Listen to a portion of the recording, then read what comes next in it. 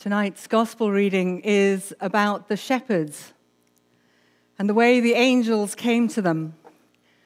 And before I read the gospel, I'd love for you to make yourselves a little bit comfortable.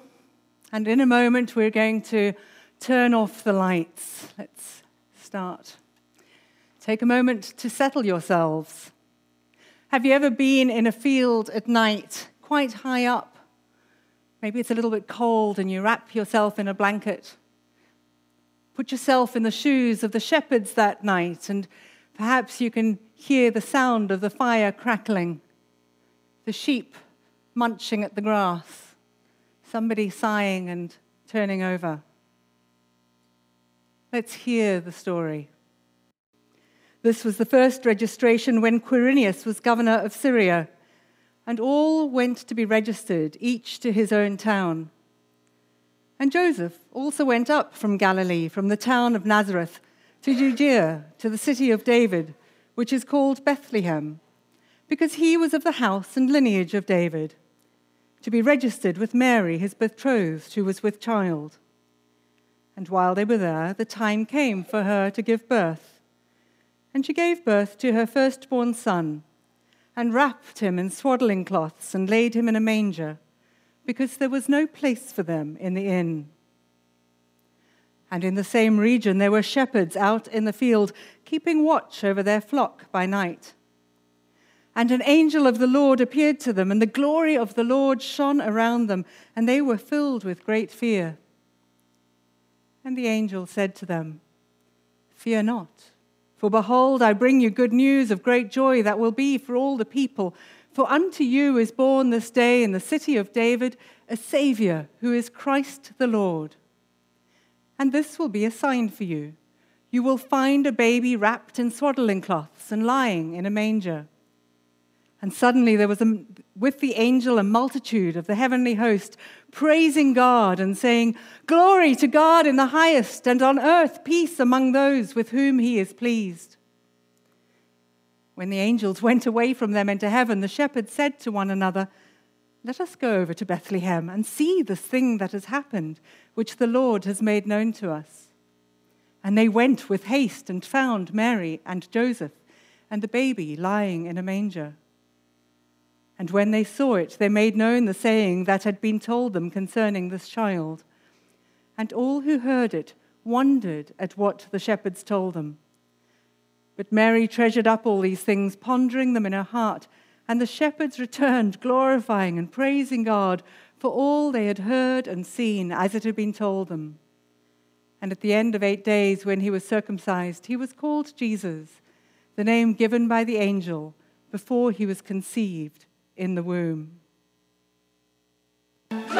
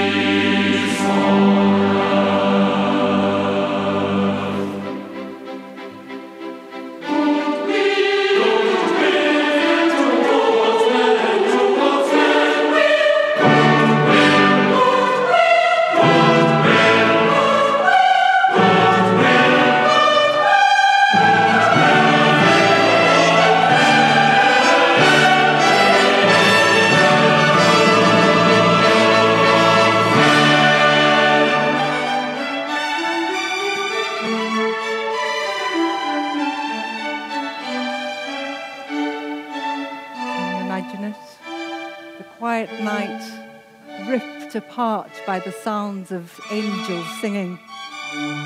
I don't know if they sang the Messiah, but perhaps something a little bit like it. So why did God choose to show these angels? Why did he choose to rip open that curtain between heaven and earth to shepherds? Well, first of all, royalty is always announced. A few years ago, actually it feels like a lifetime ago, Simon was given an award by the Queen, and we got to go to the palace, Buckingham Palace, and the whole family got new outfits. I remember I had to wear a hat. I'd never worn a hat, and I haven't worn a hat since, apart from a woolly one.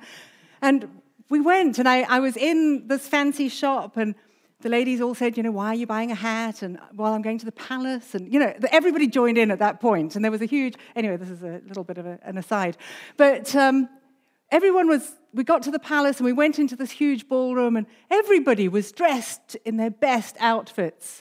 And there was the band playing and we were expectant and excited. And eventually we were told to stand. And the Queen was announced.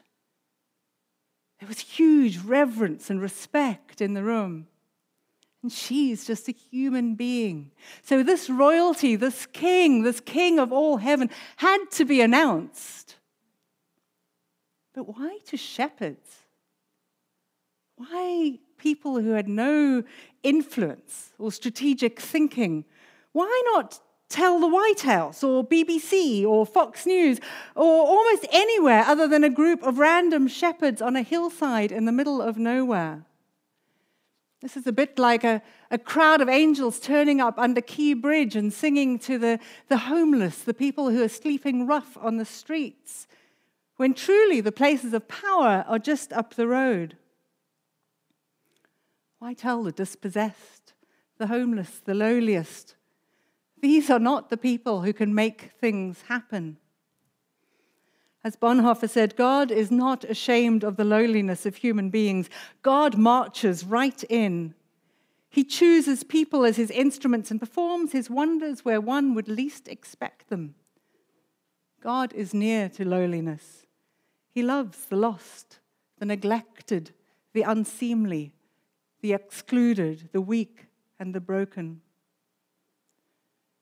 This moment on that hillside was a holy moment of immense importance.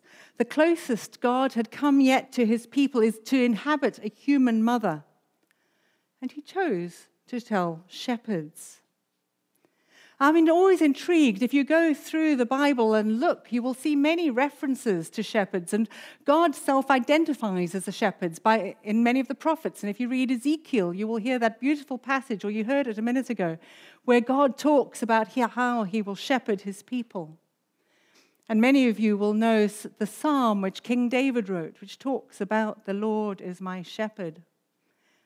And one thing I like is that although we don't really have shepherds hanging around in South Arlington, it's a very simple image. It's a good metaphor that any of us can grasp, this idea of a shepherd taking care of sheep. And so God pulls back the curtain and the shepherds hear this incredible joy breaking out in heaven outside a little field in Bethlehem. And one of the ways that I think of a place like this is to think of it as a thin space. There's an old idea in Celtic Christian thought which talks about thin spaces. It really came as a pre-Christian idea from the Irish Celts, but like many pre-Christian traditions, it was somehow adopted by early Christianity in this understanding that there are sometimes places where the secular and the divine are very close together. In Celtic Christianity, they say heaven and earth are only 3 feet apart, but in thin places, that distance is even shorter. The place where the sacred and the secular meet and holiness breaks into time and space. I don't know if you've ever been to a place which you would describe as a thin place. I've been to some of the kind of Celtic ones like Iona in Scotland and St. David's in Wales. And actually, Amy and I had the opportunity to go to what's called the Shepherd's Field just outside Bethlehem earlier this year.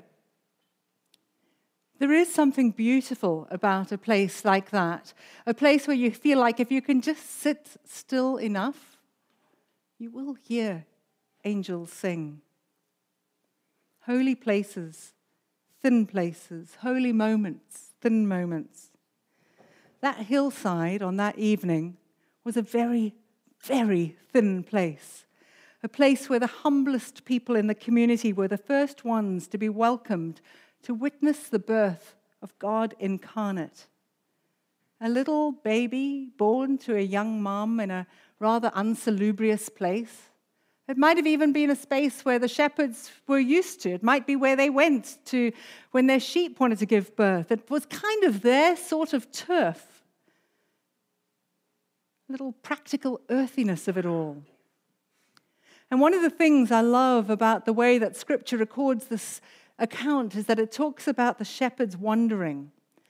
And I think thin spaces are always those places which call us to wander. For each of us, perhaps the two thinnest moments in our lives are the two which we will be least cognizant of, our birth and our death. And those are both moments when heaven and earth collide. We're all de facto present on the day that we are born and on the day that we die. And some of us might have the privilege of occasionally being witness to somebody else's birth or even somebody else's death. I've had the joy of the joy of giving birth 3 times. I'm not going to tell you the stories. But they are holy moments. But perhaps even better for me are the moments when I've had the opportunity to go and be with people who I am pastor to as they have given birth. Often if you call the pastor to the birth, it's because something unexpected is going to happen. Sometimes those moments of death and birth collide. But they are holy moments. The opportunity to be a witness to a birth is a privileged one. Its birth is a very thin moment. The first cry, anticipation fulfilled, deep sense of holiness. Heaven is close, and we wonder. The moment of death is another thin moment. And I've also had the privilege of sitting with people as they have come close to and as they have died. And again, there is an incredible sense of the holiness of that moment, as God reaches in to grasp their hands through time and space. One moment here, and then a final breath, and they are gone, breathing the breath of heaven, leaving us behind and wondering and waiting.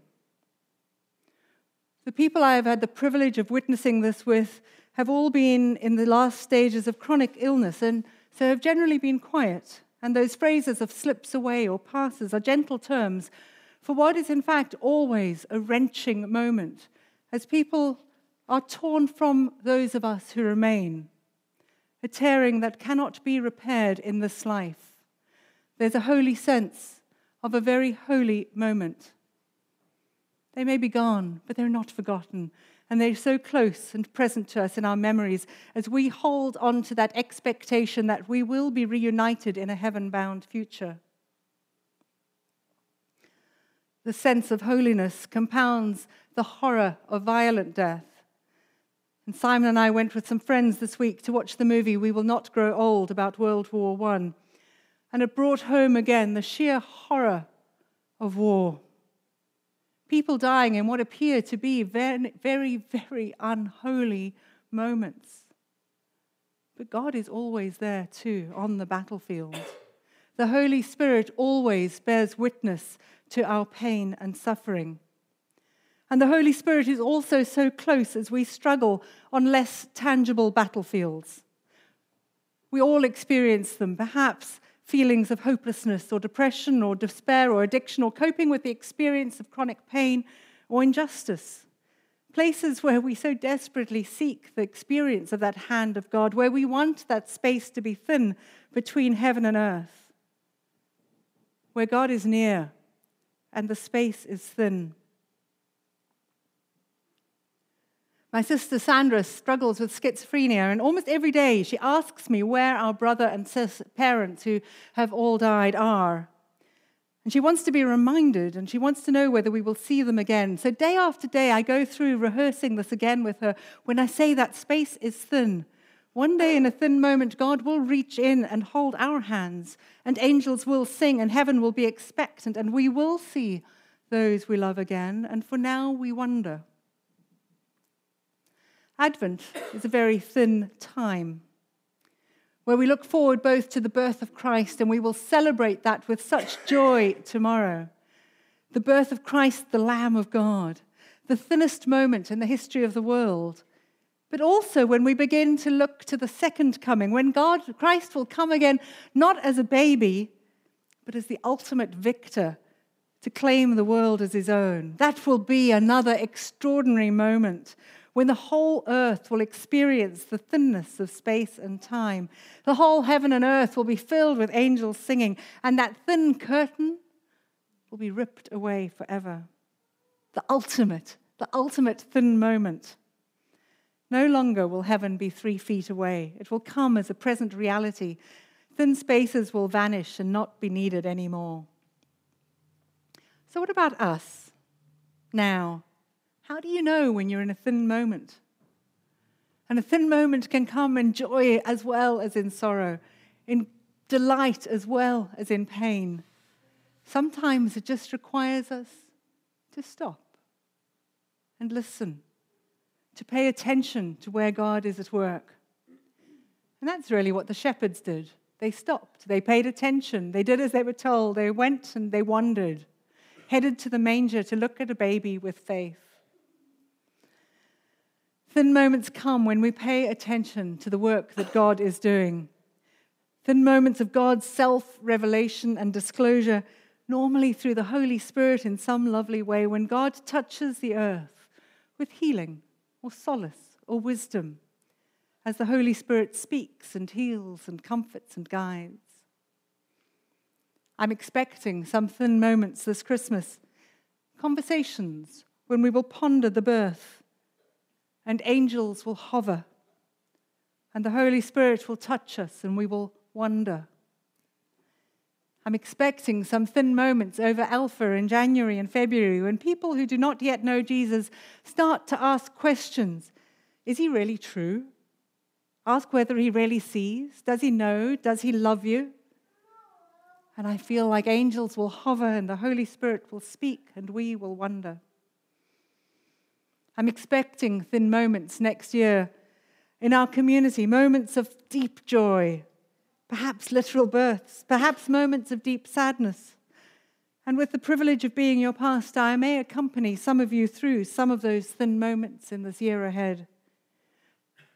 But we will be there together as a community, and angels will hover, and the Holy Spirit will comfort and guide, and we will wonder. And I am expecting some thin moments in the year ahead when perhaps we will also do battle in some of the hard places in our bodies, minds, hearts, and spirits, perhaps in our community, when we will ask God to help us make choices which bring good and not harm to ourselves and to others. And we will ask him to stretch out his hand through time and space, and angels will hover, and the Holy Spirit will draw our attention towards God, and we will wonder. Thin moments, thin places. Take heart. Be encouraged. God is at hand. He's not far away. God is with us, breaking through in thin places. So we need to pay attention when we hear the angels sing. Let us pray. Heavenly Father, Holy Spirit, precious Jesus, we thank you so much that you broke through with angels to announce the birth of Jesus. Thank you for thin spaces. Will you help us to pay attention to when you are so close that if we just listen, we will hear your voice? Will you help us to pay attention when moments are so thin and we don't quite know what to do with ourselves? Will you help us to hold on to the fact that you are near? will you help us to appreciate the thin moments, the holy moments, when you are close. Amen.